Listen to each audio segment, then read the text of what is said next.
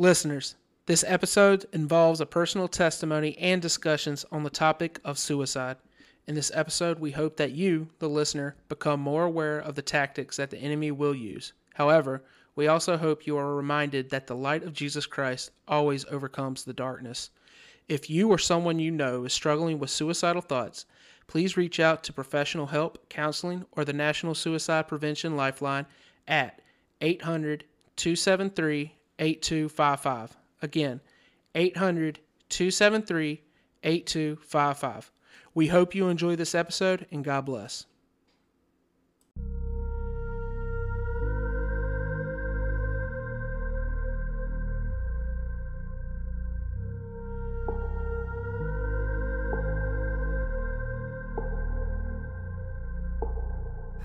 Welcome, everyone, to the Proverbs and Testimony podcast. My name is Brad Hucks.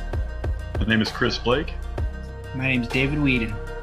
And we're just three regular guys who wanted to join forces and create a podcast centered simply around the telling of our personal testimonies. Jesus tells us in Matthew 10:32 that whoever acknowledges me before others, I will also acknowledge before my Father in heaven. Here at Proverbs and Testimony, we are going to provide a platform for ourselves and special guests to share their own personal testimonies to you, the listener. Whether you are just sitting at home, in the car, at work, or working out, we hope this podcast can provide you with a source of entertainment that can bring you both inspiration and encouragement to your own personal walk with Jesus Christ.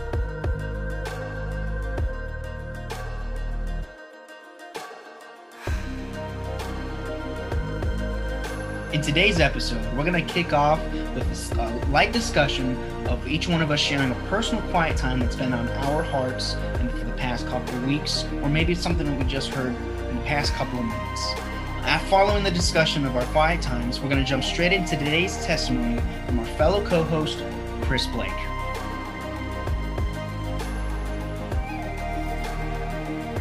Before we get started, I wanted to give a brief explanation of what is a quiet time. A quiet time is a personal time away from all the distractions with Scripture and, most importantly, with Jesus. The key thing is meditating on Scripture rather than just looking at it like it's a textbook and just going through it, reading the words, and getting down the road. I learned about this while doing the Every Man's a Warrior program, which I talked about in episode 1. The Every Man's a Warrior program teaches participants the ABCs of having a quiet time, which are as follows. A, ask questions and record your thoughts and meditations. B, best verse. After meditating, choose a best verse and write it down. I write it down personally in my journal. Record your best thoughts on this verse. C, communicate back to the Lord in prayer whatever you feel He is impressing on you. For this segment, I would like for each one of us co-hosts to just talk about one of the scriptures that we've meditated on during our personal quiet times. And I would like to start off. My quiet time is on Isaiah 13, 9 through 10. Isaiah 13, 9 through 10. See, the day of the Lord is coming, a cruel day with wrath and fierce anger, to make the land desolate and destroy the sinners within it. The stars of heaven and their constellations will not show their light. The rising sun will be darkened, and the moon will not give its light.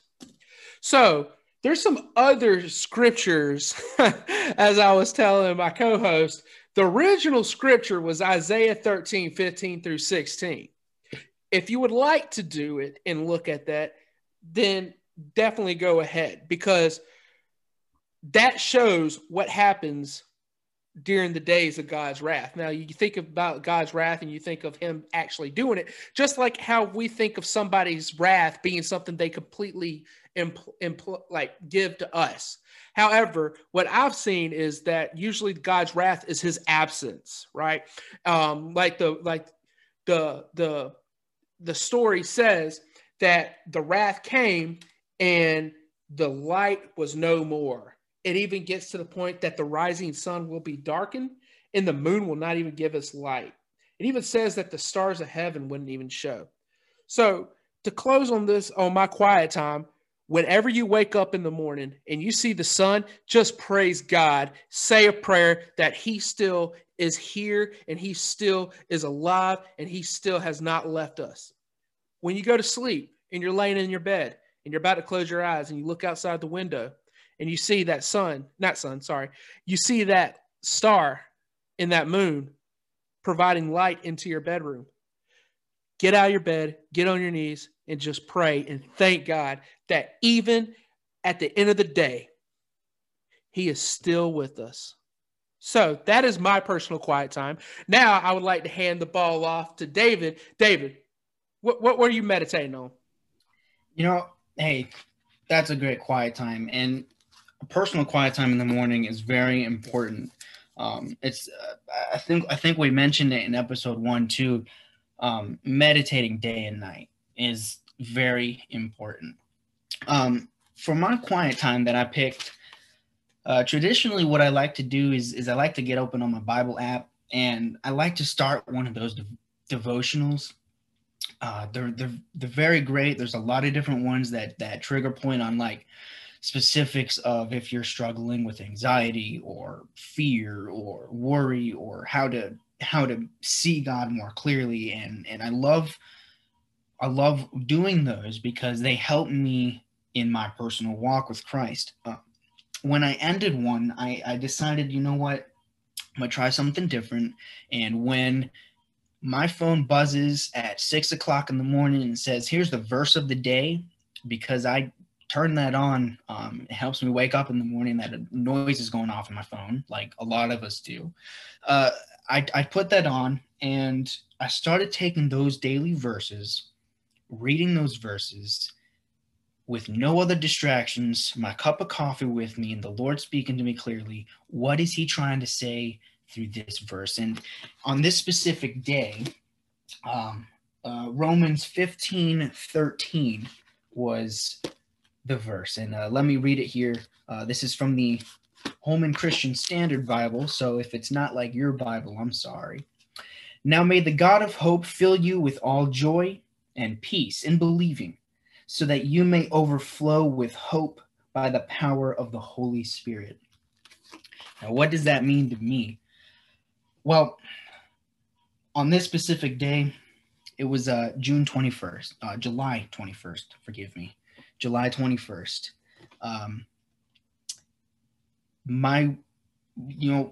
My wife just got news that she may have a great new job opportunity in her current job. She knew it wasn't a forever job, but she just didn't know her way out. And then somebody spoke to her and said, hey, I got an opportunity for you. Do you want to hear about it? She heard about it. And then the next day I read this verse and I'm like, God is filling us with hope and peace, because we were a little hesitant and scared about what was happening right now, but he's filling us with hope and peace. And we got to take that and eat into that. And so right after I was done with that, all I could think is, I'm going to write down my prayer. So I wrote down for the Lord to just fill me with hope and peace and goodness and let it just flow through me so that I can take that and bring that to my work. And I can overflow all of my coworkers with joy and peace. And they can see, and when they look at me, they see that is a man of Christ. He's following Christ. How can I be like that? I ran into a kid at work.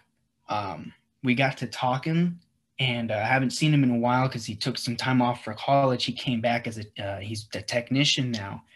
I got to talking with him out of the blue. Didn't know this was going to happen, but God works in mysterious ways. I'm wearing a shirt that I got from church. Talked to him, found out that he also goes to church, and I'm like, okay, he's about my age. Let's start talking. He's coming to church with me this Sunday. That does not happen normally for me. So a man who doesn't really talk with others sees this kid I haven't seen in a long time. I'm now being filled with hope just because of a Bible verse that I read one morning. I'm taking all this in. God is moving. And I'm going to keep that with me. I'm going to keep that peace and hope in me to share with others, because somebody else is coming to church with me next week. And it's going to be more than just the one kid I did already invite. So that is what I got to experience in a personal quiet time. And it just shows you how powerful they can be when you spend that 5 minutes even. It doesn't take that long to read a verse, but you'll get something out of that verse. So with that being my personal quiet time, Chris, what's something you'd like to share of your quiet time? Yeah, so when we started talking about this, kind of took me, I had to think about it for a little bit. So for me, something I deal with, a couple of things I deal with quite a bit. One has been for a very long time is depression, and negative thoughts about myself and self-worth. On the other side of that, it's kind of a strange thing known within our group from church, is that people, strangers, have a tendency to just tell me all about their lives. I mean, from just odd meetings I've had with people. I've been shopping in Target, and all of a sudden, one of the folks working there starts, just kicks off a conversation. Next thing I know where they moved from, what job they're getting ready to do an interview for, what their wife does for a living, how many kids they've got, on and on and on. And sometimes it's honestly, sometimes it's turned into some pretty dark stuff. Now, this was helpful when I was working law enforcement, and people just wanted to confess everything to me when I arrested them on warrants, things like that. But it's a little bit, it's also something I've run from outside of that in regular life, because my fear has been, how do I react to what you tell me about your life? Am I going to say the right thing? Am I going to come across the right way? And then part of that's way back into the whole doubt of self-worth and those kinds of feelings. But so one of the scriptures, my favorite verses, and it's not an obscure one. Everybody knows it, but it's Romans 8. I begin on verse 37. So it's no, and all these things we are more than conquerors through him who loved us. For I am convinced that neither death, nor life, nor angels, nor demons, neither the present, nor the future, nor any powers, neither height, nor depth, nor anything else in all creation will be able to separate us from the love of God that is in Jesus Christ, our Lord. And when I read that, that just made me understand that regardless of my personal inward thoughts or anything like that, no matter how I feel about something I've done in the past, where people we get stuck on things we've done in our past, and you can't change it, feeling bad about ourselves, whatever, that always brings me back to the center and going, oh, okay, this doubt that I have about myself that I'm hearing in my own head, that's a lie. I've made mistakes. We've all made mistakes in our lives, but that didn't separate me from God. And this feeling that I have right now of worthlessness, of saying the wrong thing, of being afraid that somebody's going to bring something to me that I can't properly come back to them with something useful. Get out of your own head. If he's giving you that gift, whatever that looks like, there's a reason for it. And for me, that scripture covers it. And it's coming from Paul. And you spending time reading about Paul, his life, where he started persecuting Christians.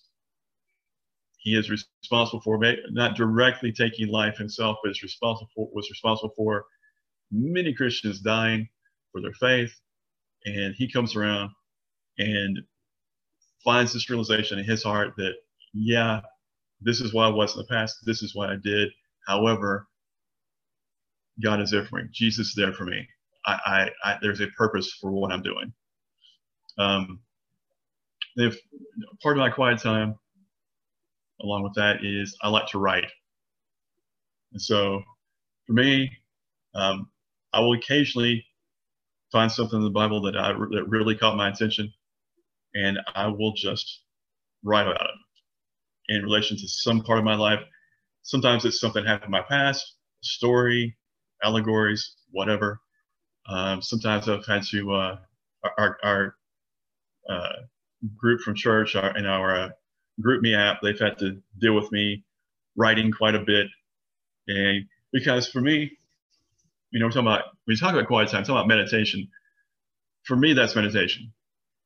And taking something like that and writing about it, I actually forced myself to apply it to something in my life. And what I've found a lot of times is that what I started out had in my mind for what I meant for this comparison between what I read and my life, there have been many, many, many times that what I thought it was started as, when I got finished with it, was a completely different reality. So, and it's something that, especially over the last few years, has really helped me gain perspective that I had looked for a very long time. So for me, that's kind of how that works. As you can see, there's a lot of power and a lot of purpose to having a quiet time. If there's anything you can do, is simply make time for Christ. You would be surprised how effective it is making Christ a priority. It's not about the numbers. It's not about the minutes. It's not about adding it to your time like a chore. If you look at it from those two perspectives, you'll miss the whole point of a quiet time. The key thing is looking at it as a relationship. If you're married, you would understand this because you understand that your time with your wife is precious. And it's not something that you're going to look at and track like it's going to be timed, or you're not going to look at it as having a conversation as a to-do list. I challenge you to have that same perspective with Christ, to not rely on it to make you feel good, but to rely on it to fill that void in yourself that is just desperate to need the word of God in the relationship with Christ. So the first thing I ask you to do after this is simply get on the Bible app like David said. Get your scripture. As Chris said, just seek him because he is at the door knocking. He's knocking. All you have to do is walk up to the door and answer it.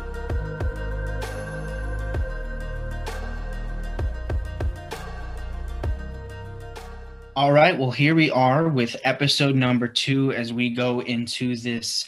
It's a 3-part episode of each one of us co-hosts sharing our personal testimonies. And today we are here to listen to our co-host, Chris. And, he's got a lot to say. A lot of it's going to come out of it.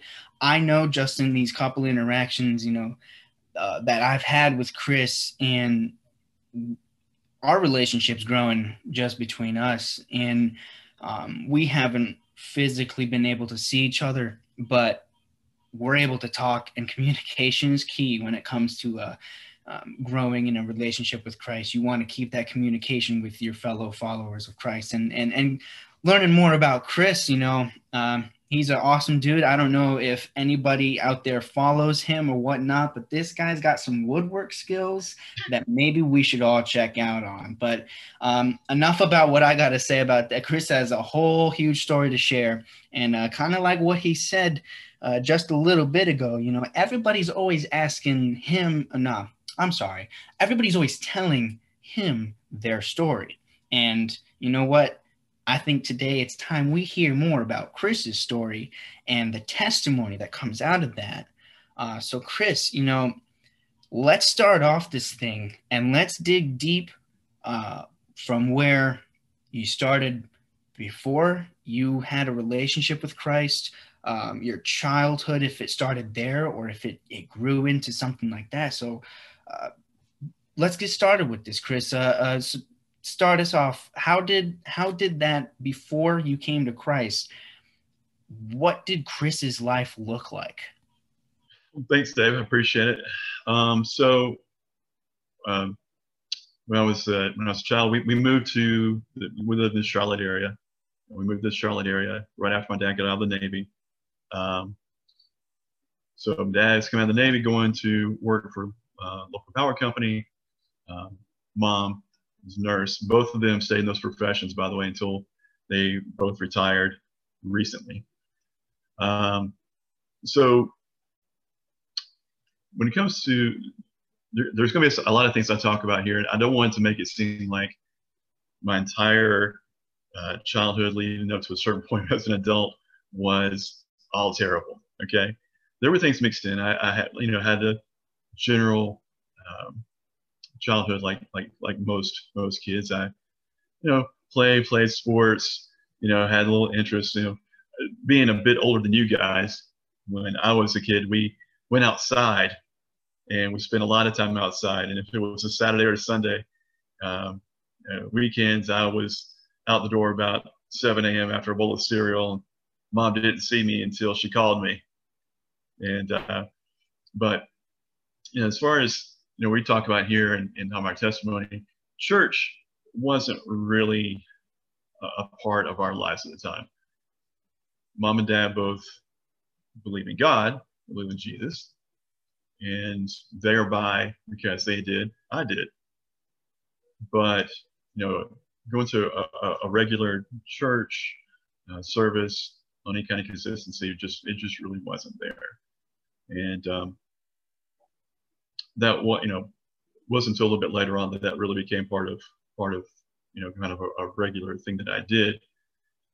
So kind of leading up to a lot of this, my mom and my dad haven't been together for a very long time. Okay, and their marriage was pretty rocky, and I'll kind of leave it at that, if that's okay.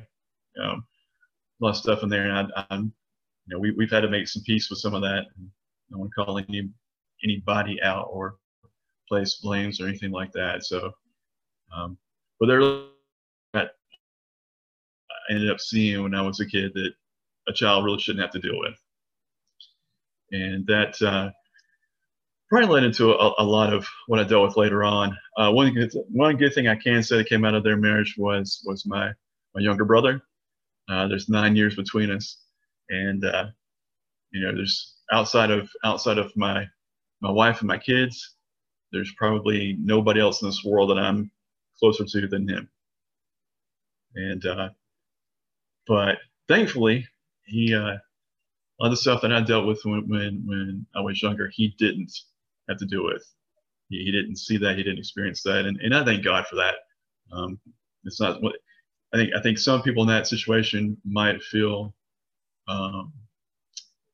slighted in some way, or it's like life is unfair, which it can be, but that's something I would never want him to have experienced, and I'm glad he didn't. So I took the brunt of that, and that's okay.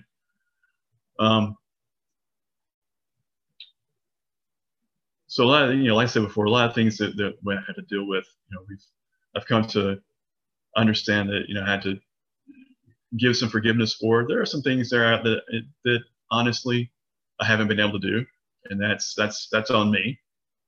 But again, some of that that I saw as a kid probably led me down the road where I doubted God's love and concern for me personally, but also then I think that extended out to my understanding of the world in general.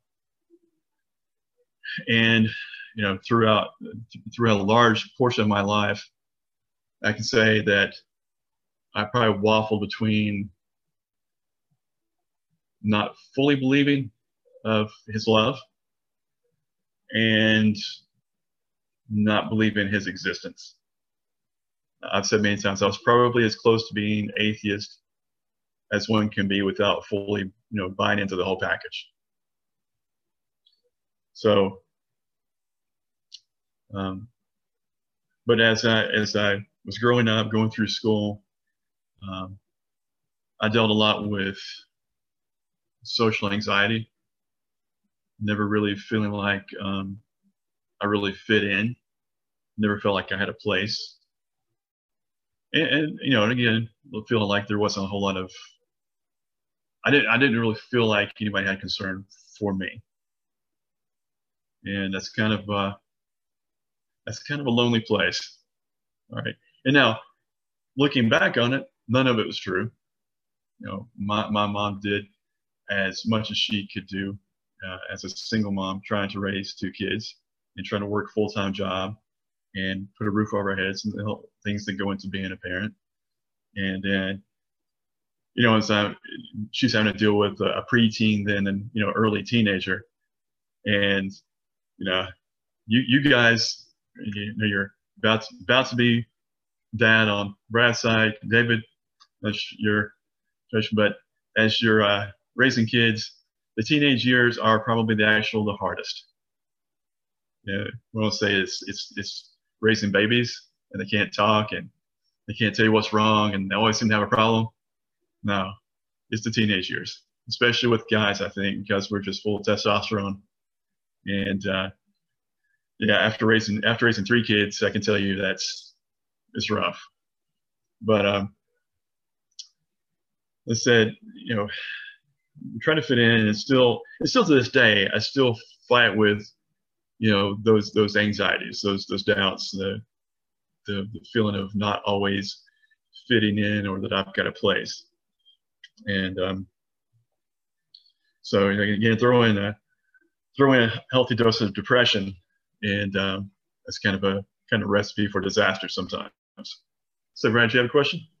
Yeah, man. So you're telling me that as a middle schooler, they're harder, when I thought like that was the time period where like they start understanding things. Like, you're telling me that's not correct, and they can actually they understand things, but not the things you want them to understand? That's exactly what I'm saying. Let me chime in here with that real quick. I grow up, I am number 7 of 8 kids. I have seen it from all of my siblings. I'm not going to single them out. Love you guys to death, but we were all teenagers at one time, except for me and my younger brother. It was an experience. Bunk beds all around, all sharing it. But yeah, I give props to those people that can. Teenagers, it's a nice fun year, but you gotta be nice to the parents a little bit.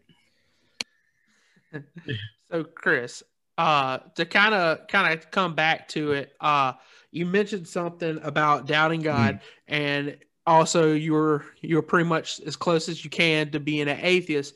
That with you kind of use the term without buying in on the whole package. Yeah. Like at that time, like being a kid and then growing up, like did you have any? And you kind of mentioned about going to church as a family, but did you have any influence that maybe it was from like people at school or anything like that would kind of push you towards an atheist viewpoint, or was this all things that came from like just your consistent meditation on things that are going around? Yeah. So when I was that age, the idea of someone stating verbally they didn't believe in God really wasn't a thing that you did. It was not as accepted as it tends to be now. So I wasn't around, kids that were deciding, I don't believe in God. I want to do this, I want to do that. If you were asked the question, did you believe in God? This is the Bible Belt. We live in the South. Your answer was yes, regardless of what you actually thought. And as far as, and the same thing as far as adults go, there was never a situation where I had, any any relatives that, as far as I know, didn't believe. If they did, they didn't put it out there for it to be, consumed by the teenager. Yeah, that's a very interesting point.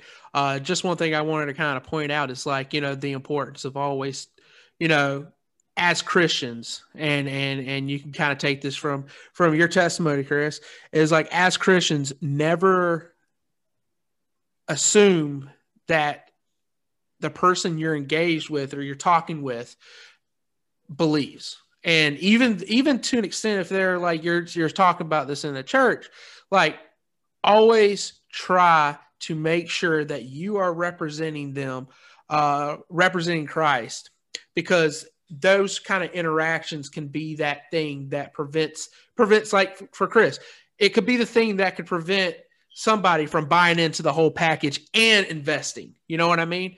So I just wanted to kind of point that out, as like, anytime we're out in public, like these, I still think to an extent today, like, I don't think that many people will openly come out and confess Satan. I know that rapper came out, and I'm not going to mention him by name, but he came out and like praised Satan. Like, that was an extreme viewpoint that like never has been seen. And he's going to have to deal with that. That is a line that I personally will never, ever, going back to the scripture we were talking about in quiet time, like, do you want to mess with the God that had the wrath? Read the scripture. But that was an important thing I wanted to kind of just point out and have you kind of mention on is in regards to, like, when somebody starts doubting God, sometimes it's based off of their own observations. So sorry for that rant, Chris, but anything else? But on that same note, while I didn't have folks around me that were talking about not believing, the handful of times that I did find myself in church, I often experienced sermons and beliefs and verbalized beliefs from congregation members of churches I would end up in from time to time, that was of a God that wasn't forgiving. And this is old school, talking about, always a sermon talking about people backsliding, and are you sure? Do you know that you're saved? And I'm sitting there as a kid going, maybe, I'm not sure, and I keep hearing just things being said where the idea of the whole point of Jesus going to the cross to die, to take the punishment for our sins so that we're forgiven, seems to be completely lost. And almost the concept of, if you did this, you're going to hell. And the whole thing of asking for forgiveness and going to God as a father, not as a judge, completely got thrown out the window. And as a kid who's dealing with things on an emotional level, doing the things that he sees in the world, that he's hearing, that didn't in any way, shape, or form want me to steer in that direction. Like, okay, how, and as a kid, what have I done that's that bad? Well, if you're a kid, sometimes you can overthink things a bit, as I do as an adult. And, wait, am I sure? Now I prayed, I asked God to forgive me, but did I pray right? Did I say the right incantation so that God would forgive me? When at the end of the day, that's been taken care of. And the things that I'm hearing, the preacher judge people about, that's not our place. That's never been our place. So I'd say probably that sort of mentality of the church probably pushed me away from God more than anyone who ever say, I don't believe in God, if that makes any sense at all. But, from that point, once I did start going to church on a regular basis after my parents separated, Dad remarried, and we did start with my dad's stepmom, stepbrother, stepsister. We started to attend a rural church here in North Carolina, very small Lutheran church. Great people. If any of you end up listening, love you. You know, you had the wrong idea, but it's a very small church. And the three of us pretty much made up the majority of the youth group. For most of the time we were in school up through high school, it was mainly the kids from the Blake family. We had Christmas play. It was us. We were there. If we were doing children's choir, we were there. And so got a lot of time in. The Lutheran church for me, after spending, like I said, a handful of times in Southern Baptist churches, the Lutheran church was a completely different thing. First time walking into it, I had no idea what I was walking into. I didn't know what Lutheran was. And a lot of great members of that congregation during the time there. Had several very wonderful pastors, but again, I never really felt a connection there.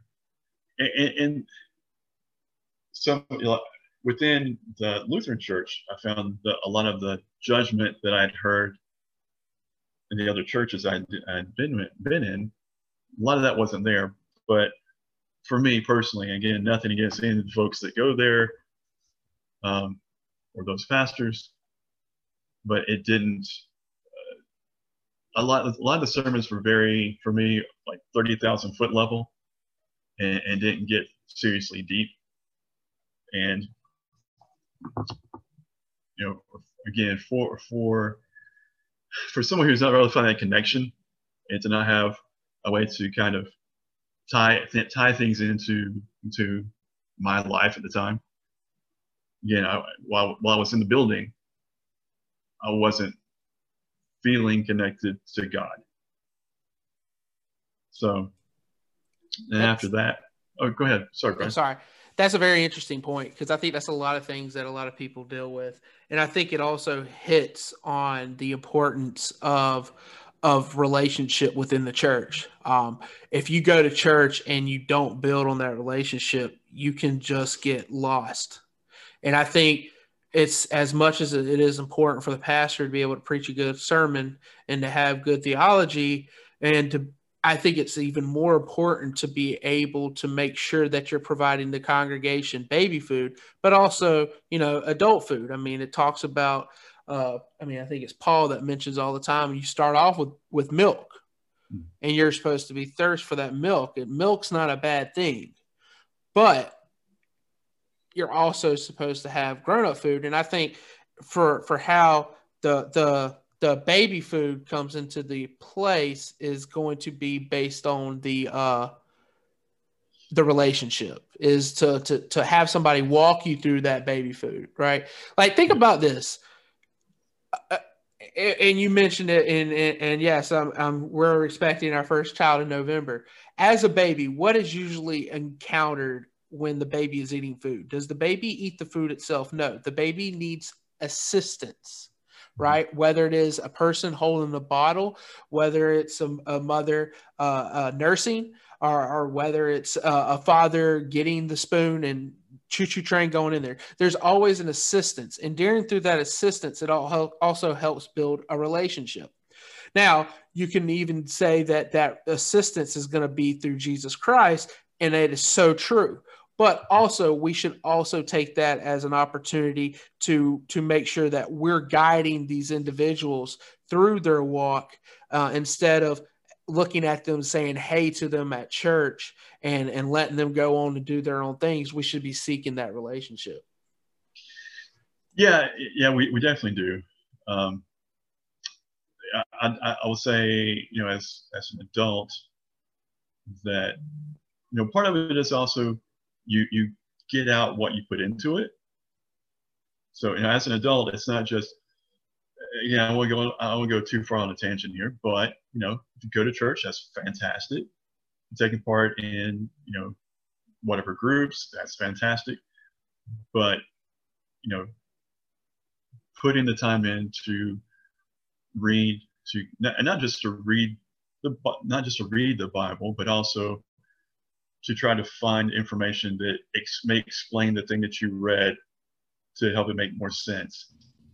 You know, whether that's you know, dealing with your pastor one-on-one, or there's a lot of great literature out there from folks that have studied, you know, theology, that, you know, if you need particular meanings, what you know, something actually was referring to, which may not make a lot of sense, which if you're reading some Old Testament stuff could really get you there. But you know, as a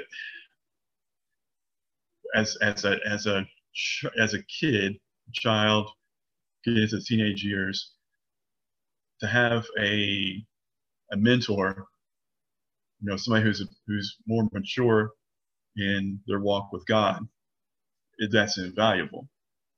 And it's not that anybody, you know, in those churches didn't want to be that person. You know, part of it is, you know, being an awkward teenager, not wanting to step out there and go, hey, I don't know about this whole God thing. Can you help me out?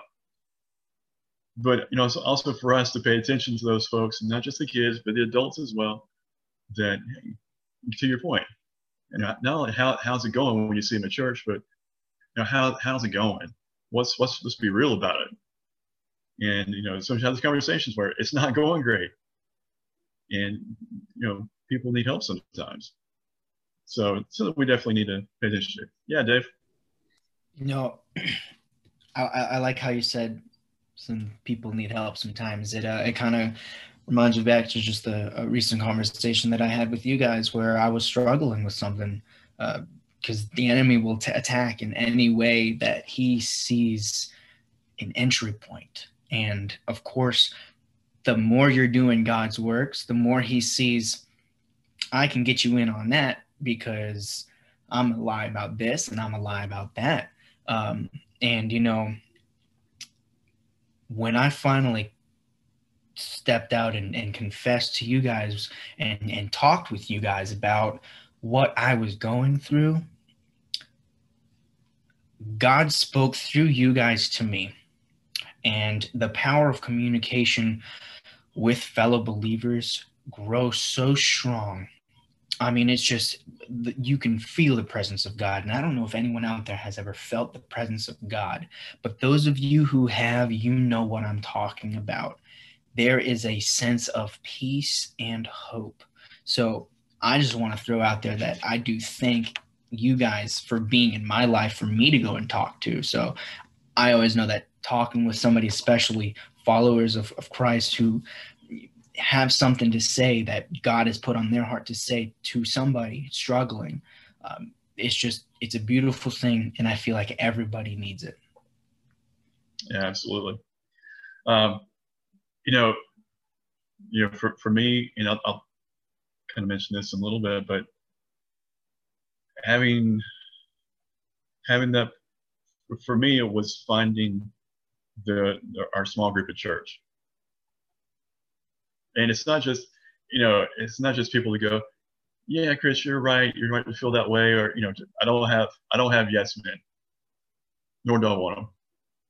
Okay? Your real friends are the ones that you can tell, you can open up to.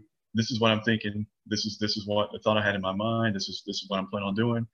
And the real ones are going to look at you and go, if it's not the right thing, the real ones are going to look at you and go, back up. You know, if you're going down that road of, you know, not believing in yourself, or depression, or getting ready to go off the rails, the ones who care about you are the ones who they're looking at you going, okay, come back over here. Let's talk about this for a little bit, right? It's not, yeah, find those people you can talk to. It's not just somebody who's going to commiserate with everything that you say. That's not the way you want to go with it. But I mean, I know, I'll speak for Brad here on this one. Those kind of conversations with you, conversations we've had with Brad, conversations that I've had with you guys, that's church right there. That's where it is. And it's not judgment. It's not, you might say something to me that I might not like, but we're going to work through it. So yeah, that's fantastic. So we kind of moved off into, move over into high school. Again, did the usual stuff, played sports, played baseball in high school. Was not great at it, but managed to make the team. Wasn't my sport of choice. I was a basketball fan, but little small, little slow. But again, I had a small group of friends. My group of friends has always been small. I don't go out here claiming, I got hundreds of friends. No, I got a very small group of friends, people that I trust. And after that, I have acquaintances. But even high school with your high school friends, that changes over time. I rarely see any of those folks anymore. But even then, it's still just I never really felt connected on a personal level. And not until my wife and I met in my senior year of high school. She was a year behind me, and we met. We both were working at the local Bilo, and she was and she still is way out of my league.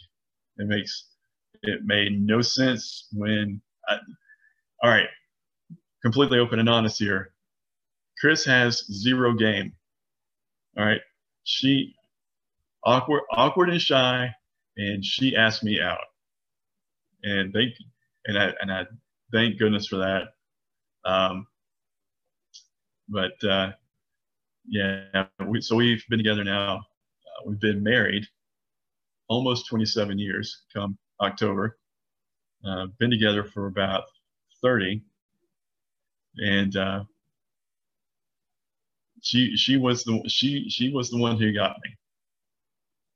And we both come from some similar home backgrounds, and that's not my story to tell, but we carried a lot of baggage into marriage when marriage came around, and both dealt with a lot of unresolved issues from what we saw experienced marriage to be, and how people within marriage deal with the ups and downs that come with every marriage. I don't care how good it is. If you tell me you don't argue, you're lying to me. And I don't know what you're talking about, man. It's all glory. It's all like roses over here, man. Like, I don't even know what this argument thing you're talking about is. Yeah, you keep going with that. It's like my kid in middle schooler. They're going to become a prophet. Of course. Like, it's just amazing, man. Absolutely. Everybody else is crazy. It's not you. So that being said, we did argue, and we still do sometimes. And it was very, honestly, it's been not till really recently that we started really taking steps to properly work through things in a way that made sense, and not trying to score keep and prove who is right and who is wrong. I'm probably the worst about that. I'll be completely honest. I internalize, I stuff, I don't, and I have a tendency to hold it in until I blow up. Been working on that. Chris, I kind of want to pause for a moment about what you said when it comes to, sometimes you say you and your wife still, argue. I argue with my wife sometimes too, and we've worked through that, been married for, only 2 years now, but our argues from what they used to be, I know, are a lot different from where they are now. Of course, we'll still get that little bicker of what's for dinner tonight, but we have come so far with that communication, and my goal, really what I'm trying to get out of here is because I've dealt with it, and I know you've dealt with it, and Brad, I'm pretty sure you've probably dealt with the same thing. What kind of advice could you give? Because this is your testimony, and this is something that's happened in your life. What kind of advice could you give to somebody out there listening right now that is struggling? Maybe they're not arguing with their spouse, but maybe they're arguing with their boss or their brother or their sister or a coworker. What could we say to them to help them and guide them into a more loving and mutual ground to communicate? So I will start this out by saying I don't always follow this. Okay, I just things that I find that when I do them, things tend to work out better. One is, for us, it's been to sit down and actually have a conversation. You're going to have disagreements, whether it's money, whether it's kids, what you're having for dinner, whatever. You're going to have those disagreements. Try your very best to be respectful. Number one, be respectful. Okay? Because at the end of your, what you call a spat, disagreement, or argument, you're probably not going to change the other person's mind. What you're probably going to try to work out to do is compromise. Okay? For me, when it works out better is when if something's made me angry, to say then, this has made me angry. I don't like what you said to me. Whatever it might be. Because again, for me personally, if I hold it in long enough, and it might not be today, it might not be tomorrow, it might be 2 weeks from now, it's going to come out in a totally different, I'm going to go 0 to 100 in 2 seconds. It's going to be some little thing that got set off by some other thing that I didn't take care of a while back, right? I would also say stop trying to worry about winning the argument. We all fall into it, especially guys. We got to win. We know about winning and losing. And somehow if we give in, if we lose the argument, somehow we lose our man card, right? So a great thing that one of the members of our e-group, our small group from church, shout out to Blake Lloyd. If he listens to this podcast at some point, he made a comment one night. We're having this very similar discussion, and he said, "Hey, last time I checked, they're not giving out trophies for winning arguments." I said, "Yeah, that's probably not a truer words when spoken, honestly, when it comes to those disagreements with your spouse." And one of the things that has helped me over the last several years is when you start having disagreements, to try to figure out, is this the hill I'm going to die on? Is it that deep? Now, there are things in life that you will have disagreements about with your spouse that they're pretty deep. But I would say probably most of them, my experience in life is that most of them are not. They're at surface level stuff. You think one way, I think the other way. Fantastic. Okay. Determine if this is where you really want to go down with the ship. And it's probably not. Okay, if it's not a moral, ethical issue, this is probably not where you want to go, want to die, right? So I would say just try to keep those things in mind. Again, for everybody listening, I am not trying to tell you that I've got this marriage thing figured out. And we just had an argument this morning, and did I follow all those rules? I did not. Okay, did it turn out the way I want to? Absolutely not. So, just suggestions. I'm not writing any books on marriage, so. No, yeah, I appreciate you sharing those to somebody who's out there listening. And they're great advices. Of course, I don't always follow them, but I do appreciate you giving some advice out there. For sure.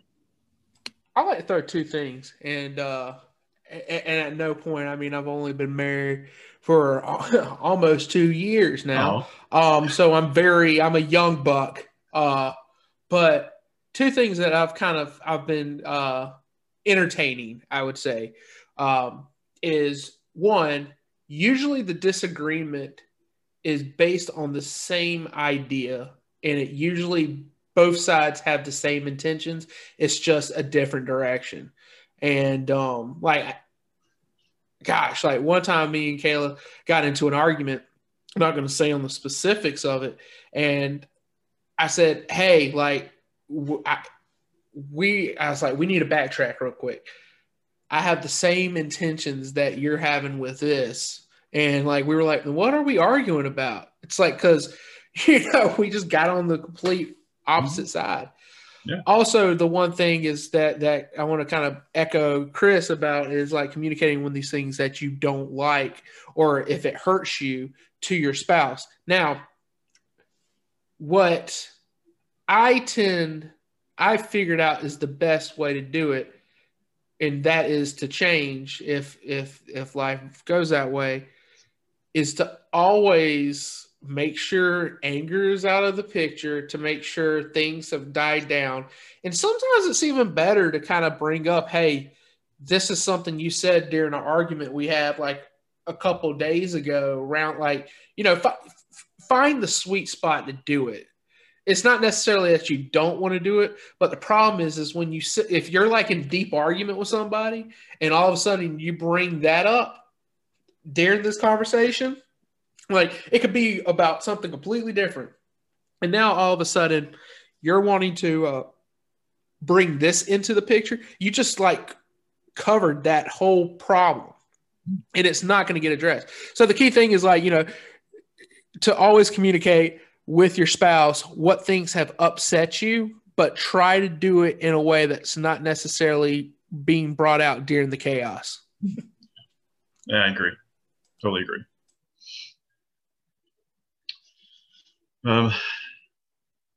So let's see. But after high school, of course, it's on to college, and this is probably where I've really started shifting away from God, from even trying to find a connection.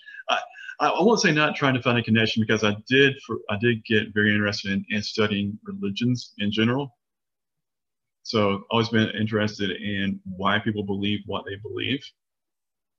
Not necessarily agreeing with that, but I've always found that interesting. I think probably in some part that was, again, me trying to find a connection in something.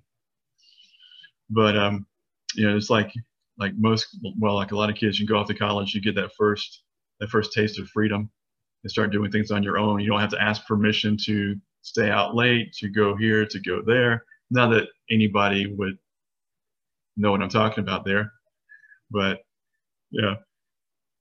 going to church became a thing that I just really didn't do on Sundays. I'm there, I'm by myself, I'm at school, and I'm in the gym, I'm playing basketball, I'm running, I'm doing whatever I'm doing. And, church just becomes a thing that I don't really even at that point worry about anymore. And during that time,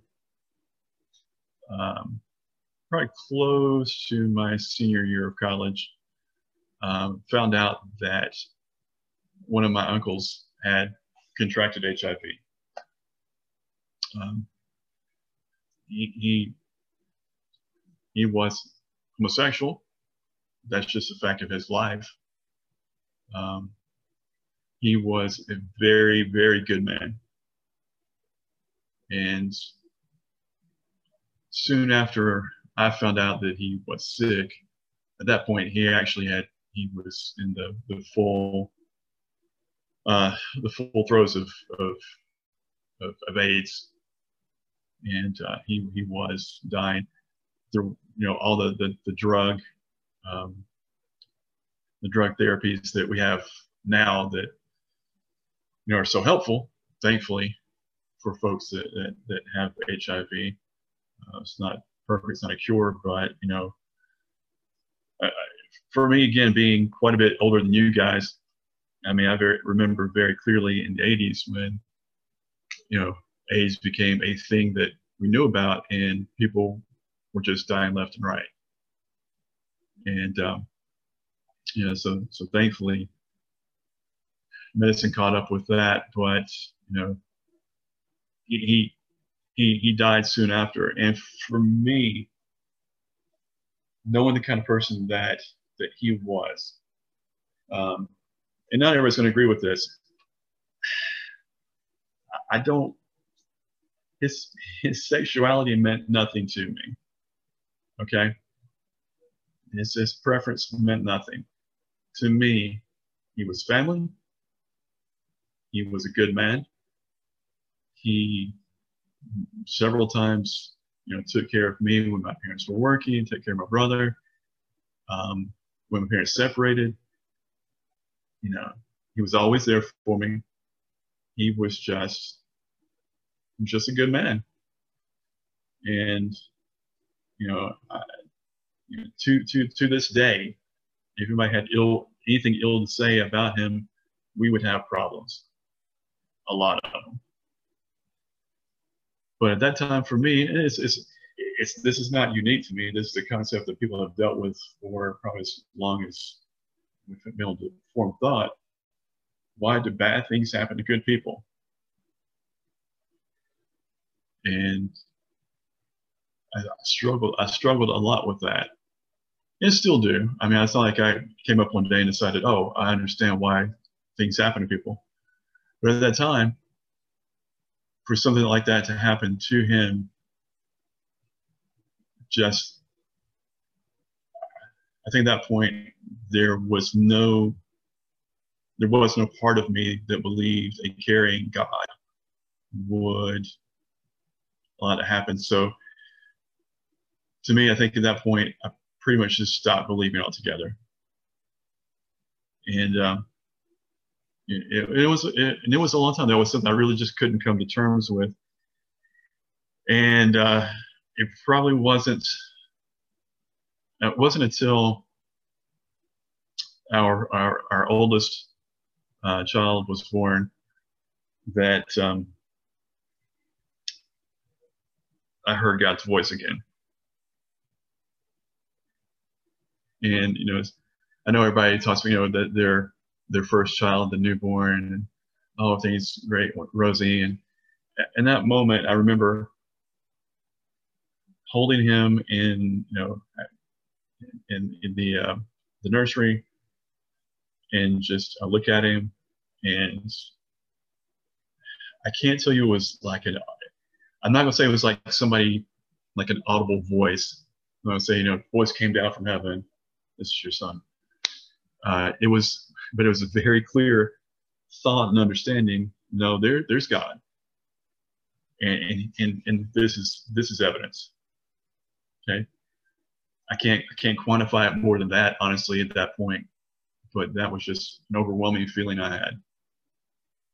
And now, that still the connection to God wasn't there. The understanding that He loves us wasn't there yet. But my understanding that He's there, and there's something here. And that's as again, I know it's not a great explanation, but that's the best wording I can put to it for that moment.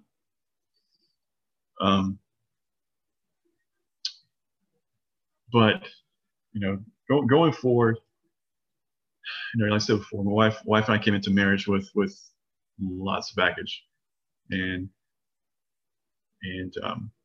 probably not the most mature outlook on what marriage should look like. There's a lot of arguing, and we both know how to push buttons, and that's another thing I can suggest. If you're good at that, please stop doing it. Okay, you want to destroy a marriage, find a way to push buttons. But we were great at it, and one day, after a really intense argument, and can't tell you what it was about. Don't remember, honestly. I finally reached a point where I had, throughout so much of my life, I had dealt with people arguing, big things, little things. Just it seemed to be a constant part of life,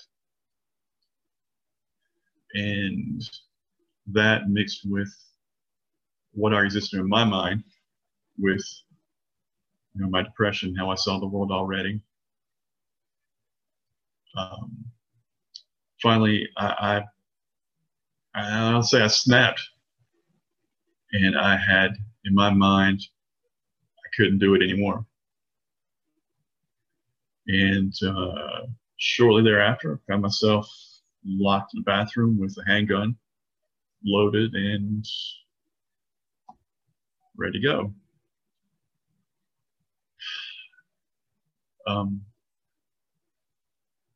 It's probably in there for a good hour. Whole time,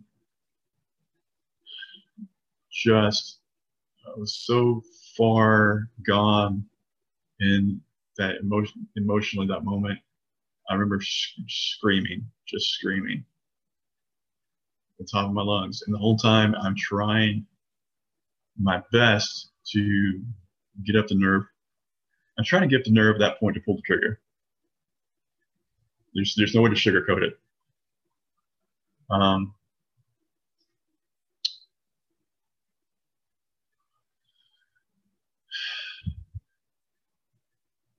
And there wasn't anything that anybody at that point could say to me to pull me off that ledge. And the way I understand things, to me, that was probably the second time that I heard God speak to me. But I also heard the devil. And when I say I heard them, I mean, people may hear this and go, "You are absolutely insane. You were way further off your rocker than you thought you were." Some people are going to say, "Well, it was just your conscience playing on you." For me, I know what it was. And anybody can believe whatever they like. But I heard very audibly, God and the devil.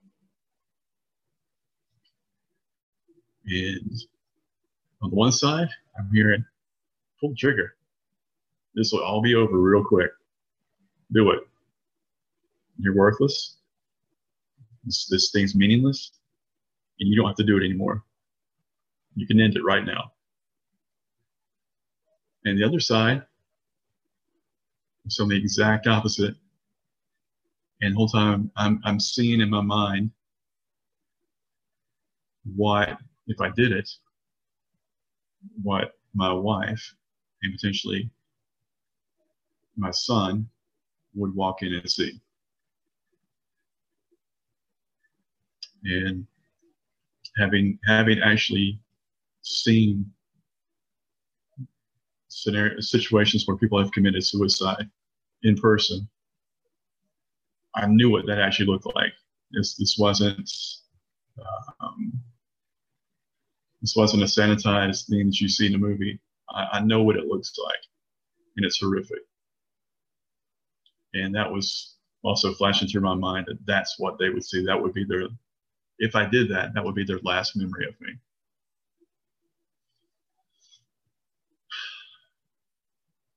And luckily for me, the positive voice won out.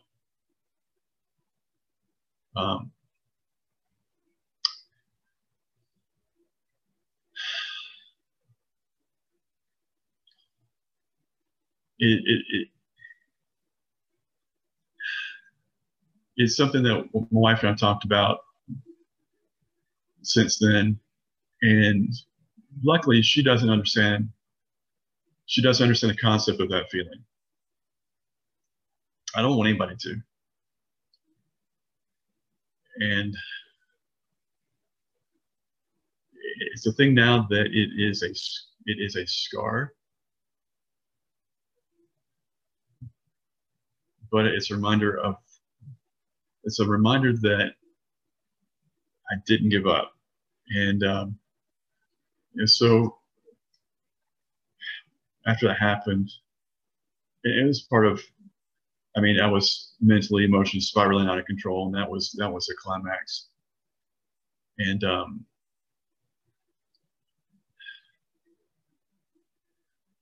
again, the only way I could deal with it after that, I did get counseling. I didn't have the interaction through church or friend group that I have now, but my wife had to deal with it as well as one could be equipped to do that doesn't understand that feeling. So, and it's something it's a moment that I think about almost every day. I don't have that desire to do that. Please don't misunderstand what I'm saying. But when you have a serious moment like that, it's something that just doesn't go away from your thoughts. And it's one of the things that when I write, it pushes a lot of those types of thoughts that got me to that point. But yeah, that for me is about as real as it gets. And so I would say, if everybody's out, if anybody hears this, ever has a thought like that, for me it was seeking professional help, counseling, talking to someone who was not attached to me, that was outside of my sphere of family or influence or whatever it is, that could look at it objectively and talk me through that time. If it's through church, pastor, if it's through friend group, whatever it is, I cannot stress enough, talk to someone, because that feeling,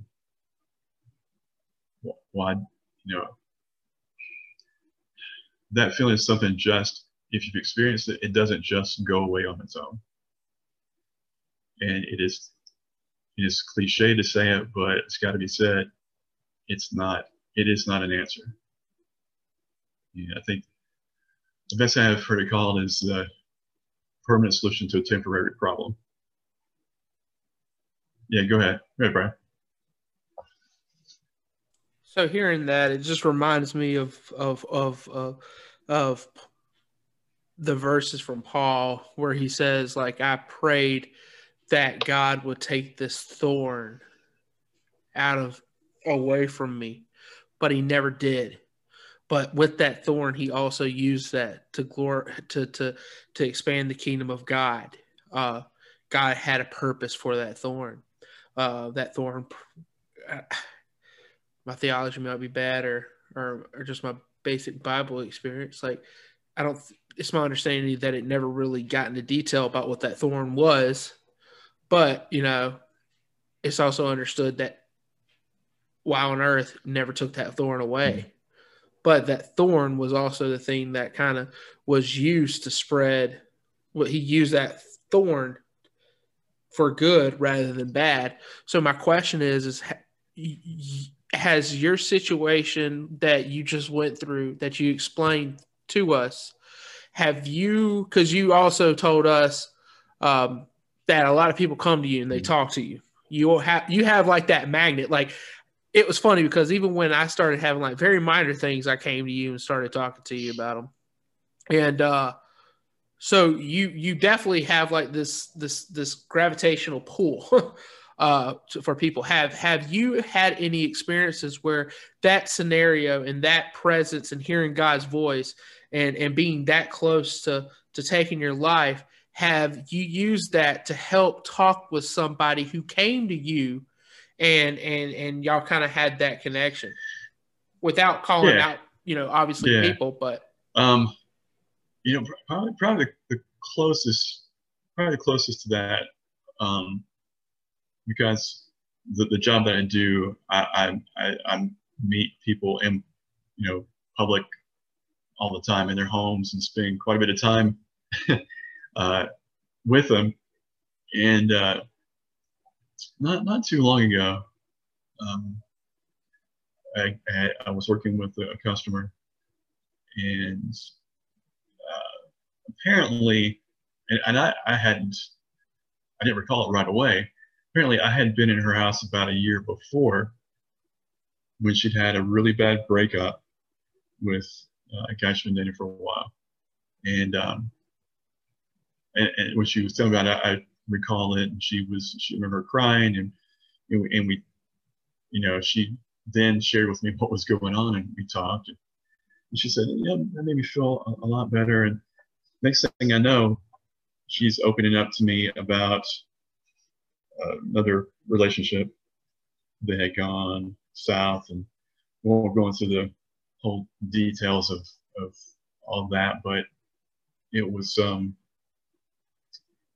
situation talking to her where I could tell really what she said was that she was lacking in her understanding of what she was worth.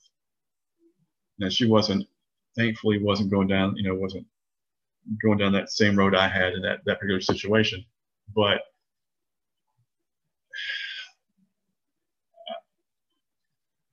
as I'm dealing with a person who doesn't understand their self-worth, and I know and I'm hearing her say, she's blaming herself for things that, as she's telling to me, are clearly not her fault. And in that moment, because as I told you guys before, my fear with that ability has always been saying the wrong thing, not having the right thing to say to that person, not having the proper words to help them with what they've brought to me, which clearly they felt some need to get out. And in that moment, I still say it was just anything I said positive, in the right way to her that day was coming straight from God. But it was, the first thing I really said to her was, you've got to understand your worth. And I try to be careful when I'm talking about, I hate to say religion. We'll talk about God. I don't get off on religion. Religion for me is not a thing. I don't. Religion is almost a dirty word. I talk about experience with God when I'm talking about things like this. And I remember saying to her,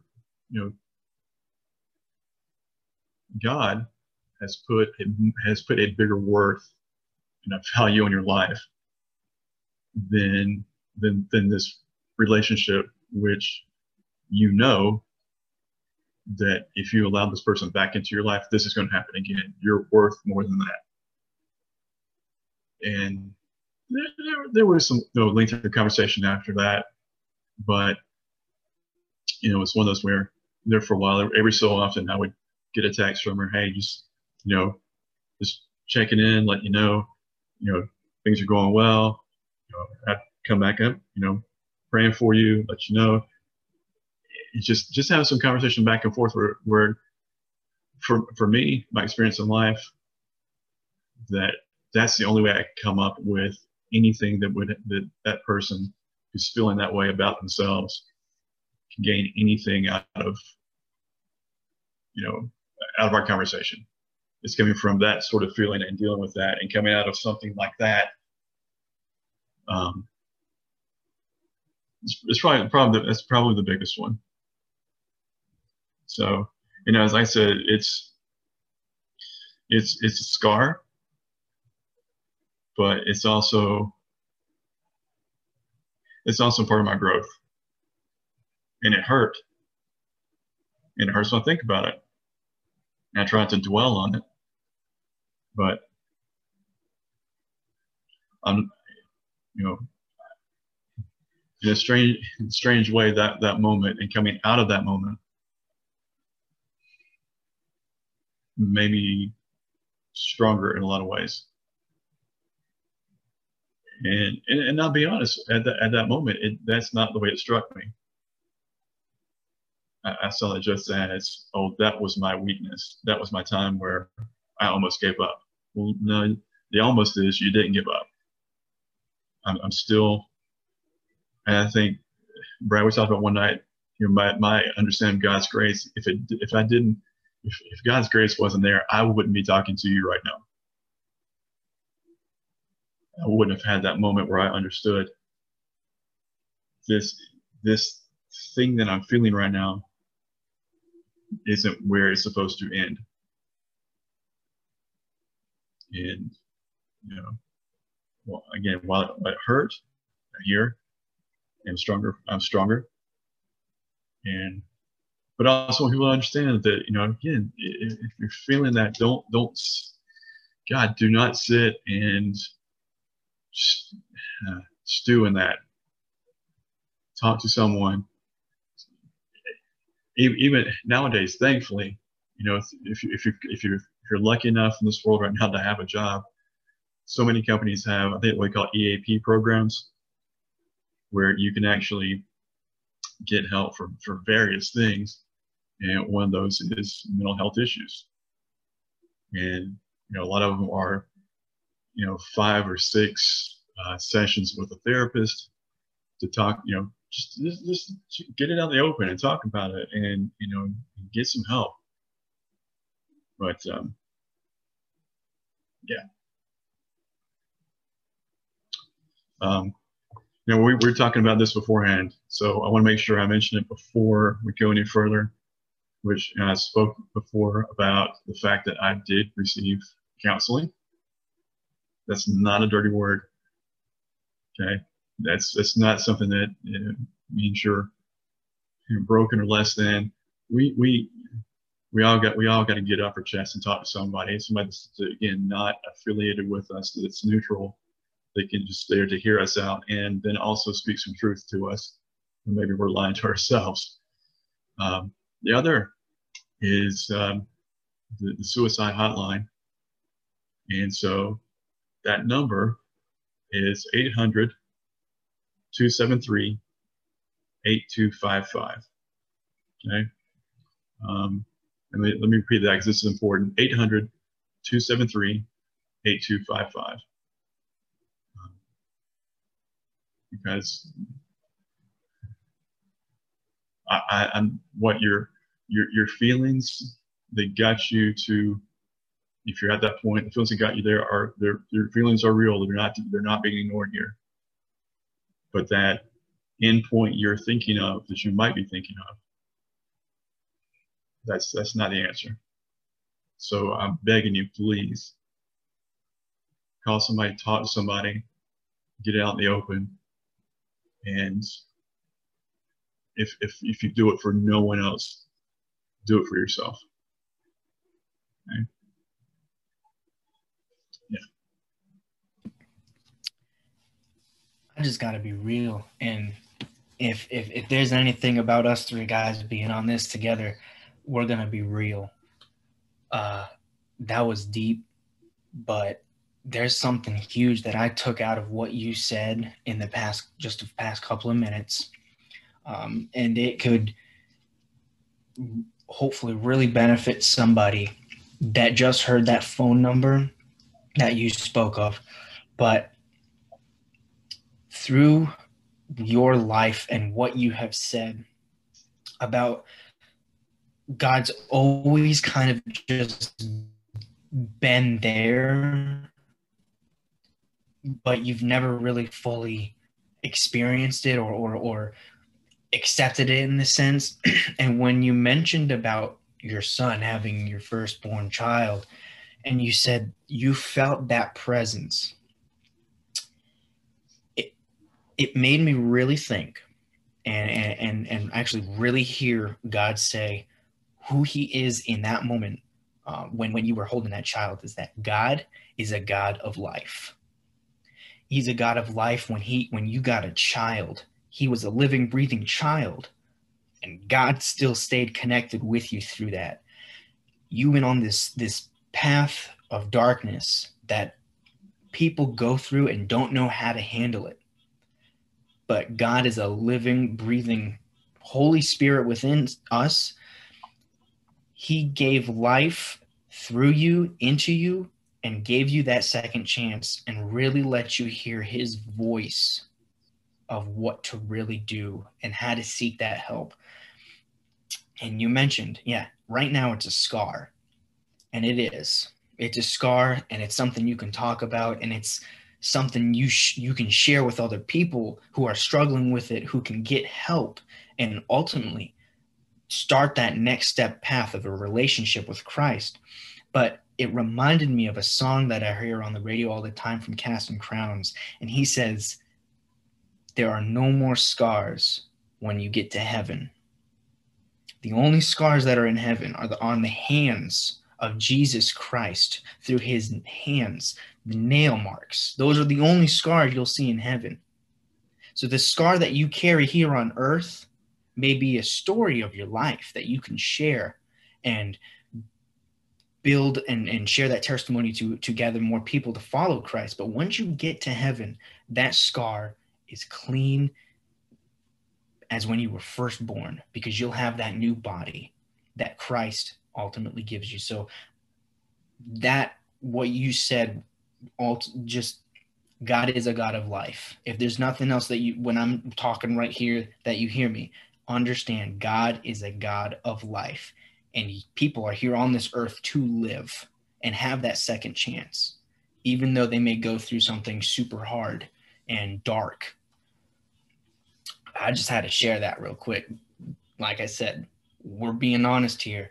And honestly, that was on my heart the whole time you were talking. That's great. I appreciate it. So I'll jump ahead a little bit. So eventually, through, I can't say it's luck, God placed us there. We did find a church that we made home for a while. And the way we got there, I wasn't looking for a church, but the kids got, at the time, it was our two oldest got involved in sports league at this particular church, playing basketball, and they played the league. They played that league that year, and at the end, both of them, as most sports leagues do, give out awards, especially for younger kids at the end of the year. And both of our kids that were playing were received what the church, that league, called the Christianship Award. So they had a big presentation during church service. And this was the first. So I think this was the first church service we actually went, our first service we went to at that particular church, and it just kind of felt like home. All the way to explain it. It just fit, and we were there for quite some time. I didn't. Again, I was still searching for. I think I can say for a lot of my time when I have tried to make that connection with God, I was always looking for some epiphany, like this moment of, oh, there it is. Reading, I hear the stories of someone's going through this hard thing in their life, and the Bible, they accidentally knock their Bible on the floor, and it opens up to this particular passage. They read it, and everything just opened up for them. That kind of thing. And I was just kind of thinking, I've never had that aha moment. So, I'm looking for this epiphany, this thing where, oh, all the secrets just open up. And, you know, that often doesn't happen. It's not the way it works, right? And that's on me. That's you know, being immature in a faith. But and we still, but again, it was still, we still enjoyed it. We like going there. And finally, after going there for a couple of years, there was a men's group that met on Sunday morning, early Sunday mornings, like at 6 a.m. And so where we were living to where the church was it's about half an hour away. And so it's like, church, you know, men's group. Okay, well, I'll try it out. And went, and it was my first, I think that was the first experience where I was with a group of men that I think I'd always kind of looked at, I had to say this and people not take it the wrong way, I always kind of had this feeling of Christian men being kind of neutral, kind of basic, kind of, you know, neutered almost. Okay, we're all going to walk around with, you know, very soft voices, and we're going to talk about how God's wonderful and my day's great. And that's not what I found. Okay, Christian men are men. These were masculine guys talking about God and saying openly. Probably one of the first times I really, dealt with men who are not related, telling each other, "I love you,"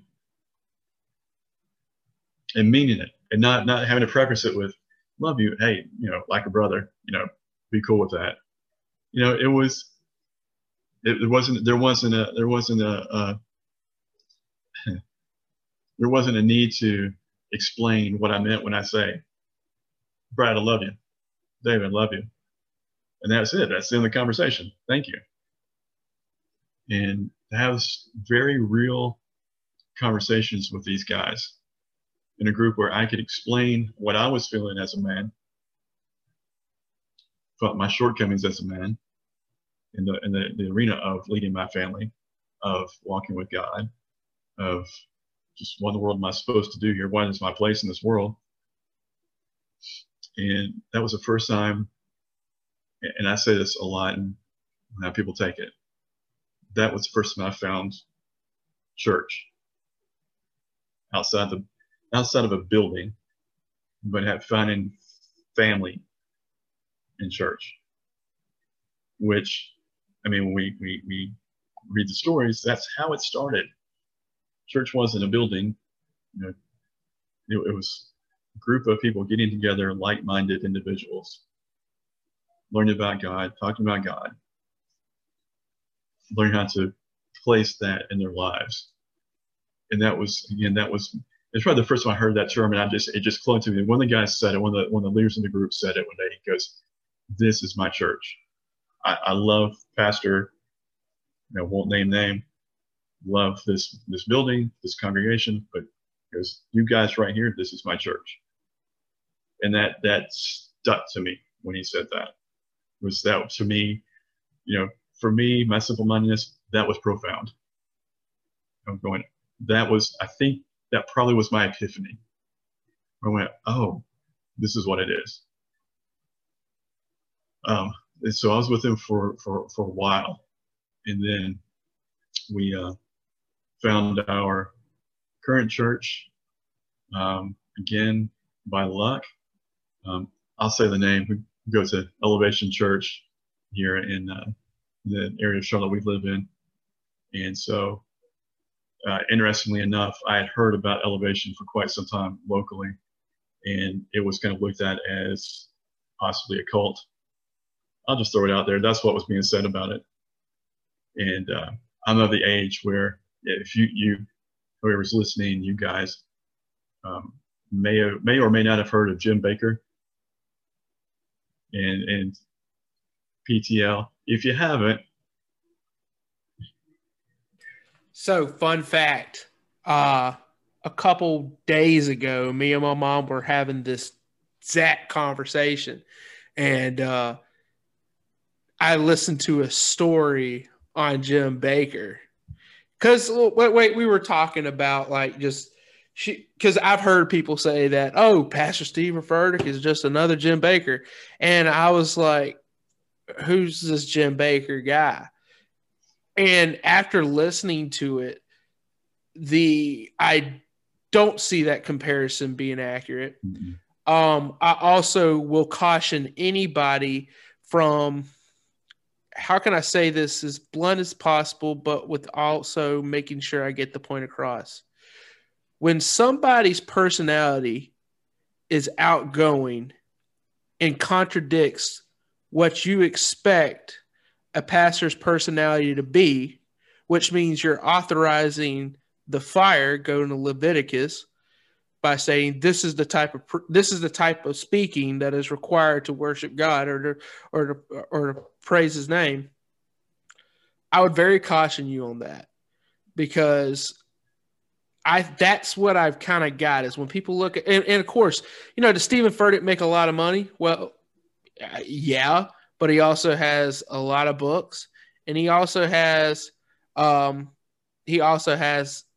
the music. I mean, I feel like we're also at that time period where when it comes to our preachers, I look at it this way: as long as they're tithing 10% and they're living the word, and that they are living God, then that's the minimum that I think it should be met. I mean, as long as they're not addicted to money, or not addicted, that's a bad word, but the love of money, right? I just think that's when people, and I think we hear a lot of the older crowd saying, you better watch out, that's a Jim Bakker, because I think there were also individuals that fell for it. Yeah. Because you listen to it, and then sorry, this is my last thing. No, you're fine. The one thing that I've heard Jim Bakker do, and what was the difference between Jim Bakker and Stephen Furtick, is a lot of people think about the personality. I've been following Elevation for like 2 years. I've never heard Stephen Furtick do a fundraiser outside of like the year-end offering, which is pretty much similar compared to any other church that I've attended. And honestly, in the land is plain, if your faith is so dependent on an individual, it doesn't matter if they're preaching fire and brimstone, mm-hmm. or if they're just like preaching the deepest theological sermon, or they're doing let's just say for the sake of this, to show the extreme, a word of faith movement. It doesn't matter what the preacher is doing. If the preacher goes down and you are led astray, then I would personally question your salvation, because you're supposed to grow beyond your relationship with your pastor, but grow directly with the relationship with Jesus Christ. Sorry, that's just something that just came. No, it's good. But to that point, we had lived through those. That story never was national at the time, but we were all very familiar with him because he started his Jim Bakker started his ministry over in Fort Mill. And for those of you who don't know, they had a theme park, so it was real. Look it up. Anyway, so I heard about this pastor who's had the church in Ballantyne and was doing it remotely on all the other locations, including a couple places in Toronto and all over and we went, wow, what is this? And I kind of, joked about, let's go check out the cult one Sunday and see what's going on. Never did do it at the time, but a friend of my daughter's invited her to Code Orange Revival. I guess that would have been early 2017? Don't hold me to it. Late 2016, early 2017. And so she goes the first night, and I remember saying to my wife, guarantee she's going to come back, and she's just going to be totally sold on it. And she did. Came back. You guys got to see this. You got to go.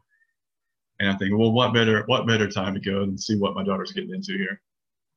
And we go, had to get to used to the loud music.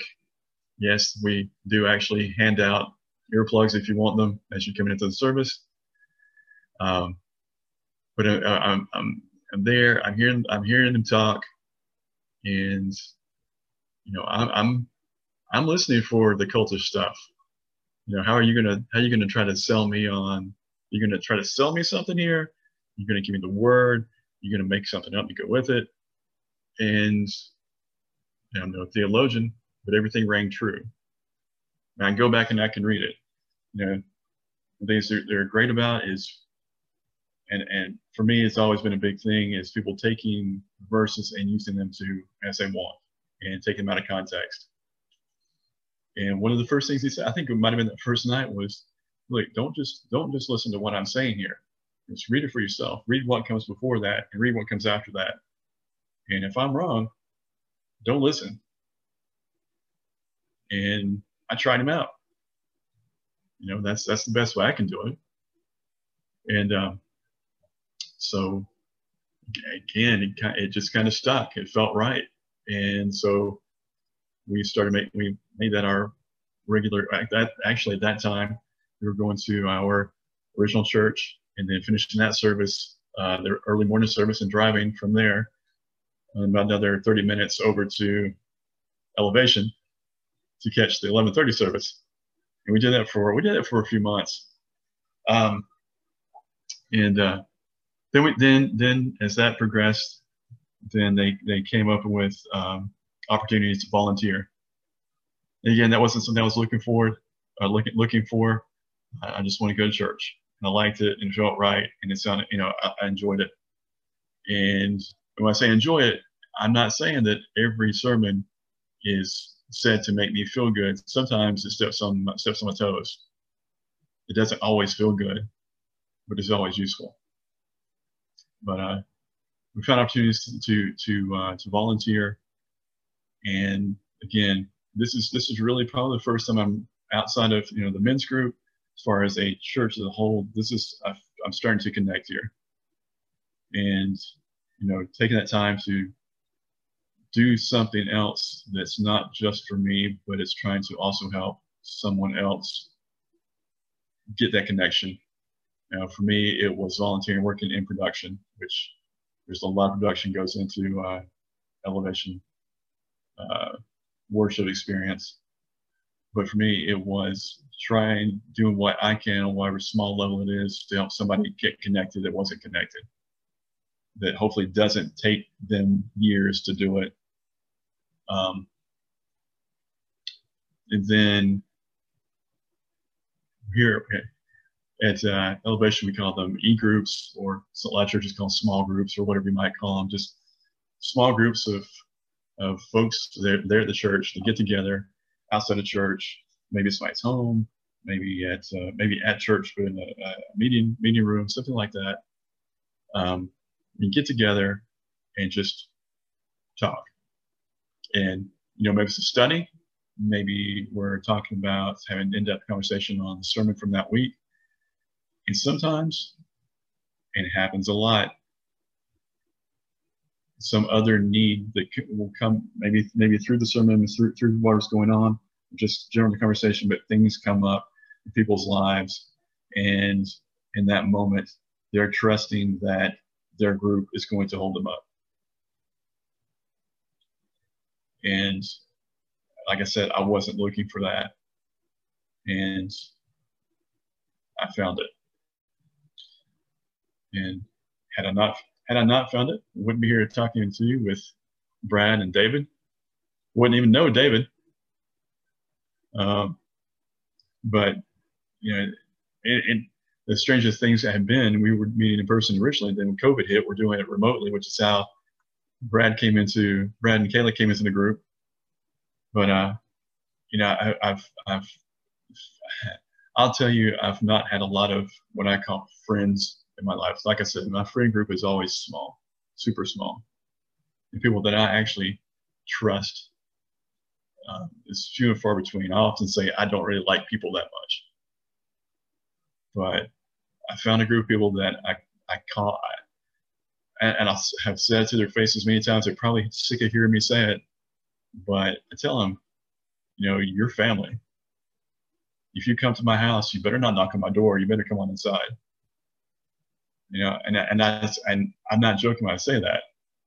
I remember probably the first Thanksgiving after we had been meeting with the group for a while, and asked folks from the group over to the house for Thanksgiving. Their family was far away. And like, come over to the house. We're having dinner. We're doing the whole thing. Come on over. And I said, we come over. I said, your family, don't bother knocking on my door. Just walk inside. No, I'll knock. I said, I'll be offended if you do.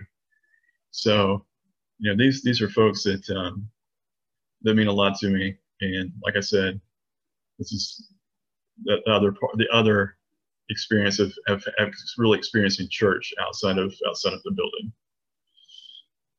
building. It kind of reminds me, I was laughing when you said that, because I remember like the first time I got to meet you and meet everybody in the e-group. It's you look at COVID, and I don't know if y'all would have gone virtual like y'all did, but y'all did. And that allowed me and Kayla to join. And I can't even tell you what really pushed us to doing it. But I remember doing the, was it Easter? We created Easter baskets. I was like extremely pumped. Like once that became an idea, like I was pumped until we got to meet. And then when we met, like, dude, like that was the first time I met y'all in person. And it was like, we've known each other for a while. I remember me and you were talking, and Emily came up to us and was like, y'all look like y'all are two individuals that own a pocket knife. And me and you looked at each other. It's like, what is that even supposed to mean? But at the end of the day, we both had pocket knives on us. So when you were talking about come in the door, I was like, I don't know, man. You got two guys that's got pocket knives. You should never feel safer. But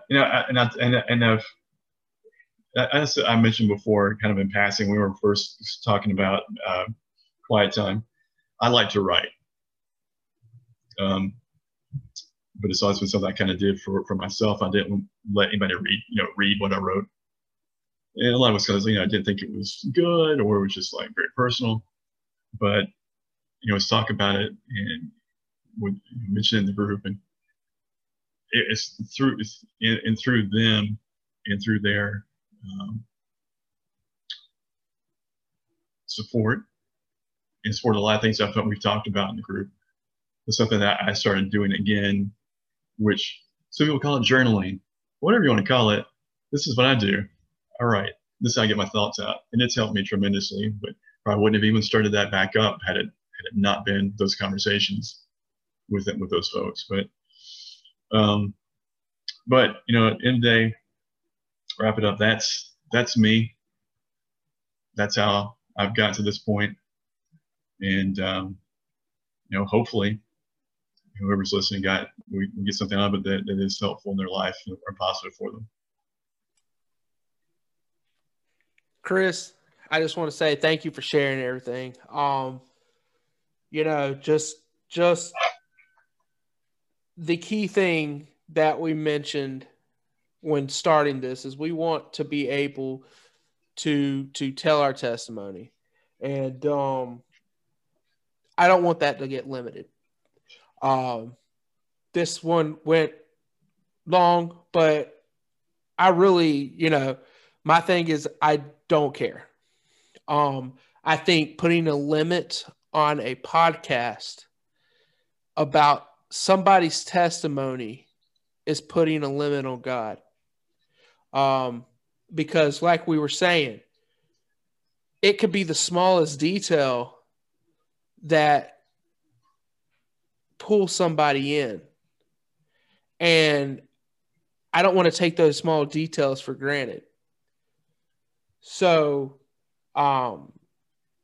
just everything that you talked about tonight, thank you. Thank God. Thank God to put his voice in your head before pulling the trigger. Thank God for bringing us together to through a dark time in COVID-19. Thank God for putting you into that church where you got to see the true Christian masculinity. Thank God for allowing you to find another church home and Elevation, which leads to where we meet today. Like, if you limit somebody's testimony, you limit all the opportunities where you could sit there and you could say, thank God. And your whole story is an example to thank God. I mean, you went through some stuff and you were open, extremely open about that. And these are things that other people can go through, that other people go through. And we just hope through this podcast that somebody's going to listen to this and it's going to resonate and it's going to direct them towards God. And I mean, I could go on of how much your story just convict me. It inspired me. But the most important thing is before going to bed at night to get on the knees, it just thank God. Like, thank God. Simply thank God. Thank you for sharing everything with us, and thank God. I didn't say it right after Brad, but another thing I got to just thinking just now is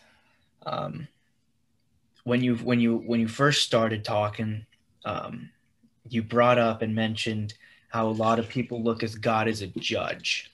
He judges you, and that really turns people away from wanting to even look at a Christian, because they're like, well, if God judges, well, then you're just judging me too. But you said you can't look at God as a judge. You look at him as your father. And when Brad was saying thank God was your father. He stayed there with you. He stayed there through everything. He knew the outcome, and you still had to go through it. But thank God that you had a heavenly Father to have you here today, because you not only, I mean, like we said it before, I mean, you really helped me out in what I had to confess when we first got on. And if it wasn't for your testimony and you being here today because of your heavenly Father, not your judging Father, I would not have been able to hear that. So yeah, thank God that he is a father who lives and he raises children like you to be the center of a life-changing movement.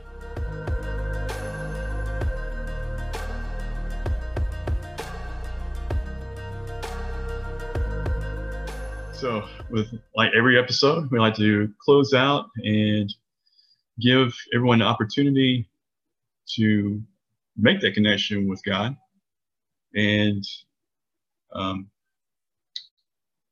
make sure that everyone understands that this is not a situation to just consume, but also gain something from, hopefully, from the things we talk about, things we will continue to talk about down the road.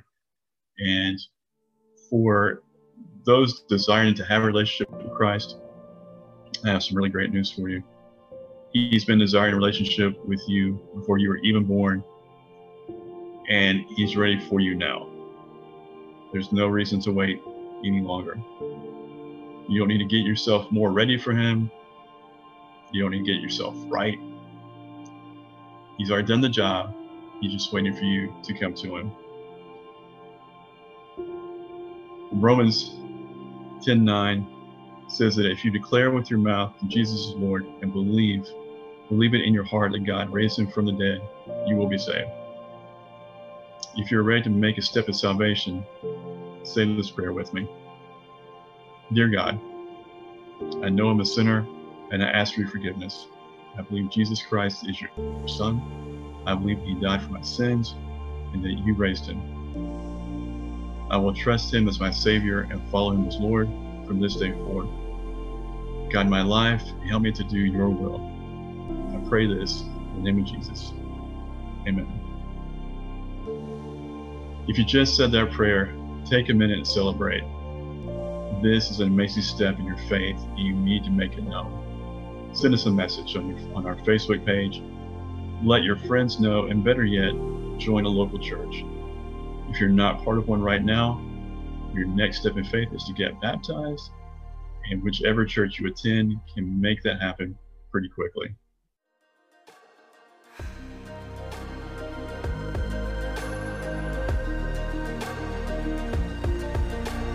That's it for this episode of Proverbs and Testimony. We hope it has added something positive to your life. We would love to hear from our listeners. Send us your testimonies, prayer requests, and praise reports. Let us know if we can share them on a future episode. Until then, as we're told by Jesus in Matthew 28, go and teach the gospel and the gift of salvation to everyone within your reach so that they themselves can enjoy the gracious gift of everlasting eternal life.